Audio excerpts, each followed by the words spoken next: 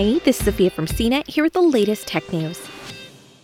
Let's talk about humanity's legacy on Earth, particularly our roads, houses, skyscrapers, cars, plastics, and all those other things we're busy churning out.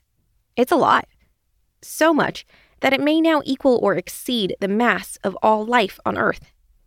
Researchers at the Weizmann Institute of Science in Israel have run the numbers on human-produced materials and compared it with the planet's biomass, the mass of all living things, including plants and animals, and found that the scales have tipped toward humanity's creations. Earlier this month, the team published a study in the journal Nature and found that Earth is exactly at the crossover point. In the year 2020, the anthropogenic mass, which has recently doubled roughly every 20 years, will surpass all global living biomass. Humanity has been adding to its population and using up biomass, for example, deforestation, while churning out stuff at an incredible pace. We're not slowing down.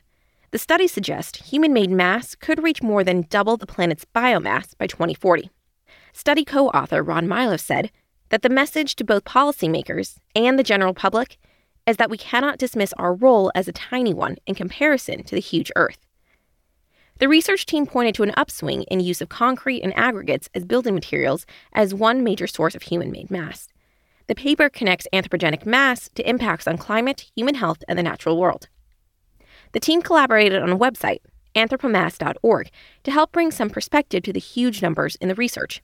For example, it shows how the Eiffel Tower in France is equal to the weight of about 10,000 white rhinos. New York City weighs about the same as all the fish on Earth. For more of the latest tech news, visit cnet.com.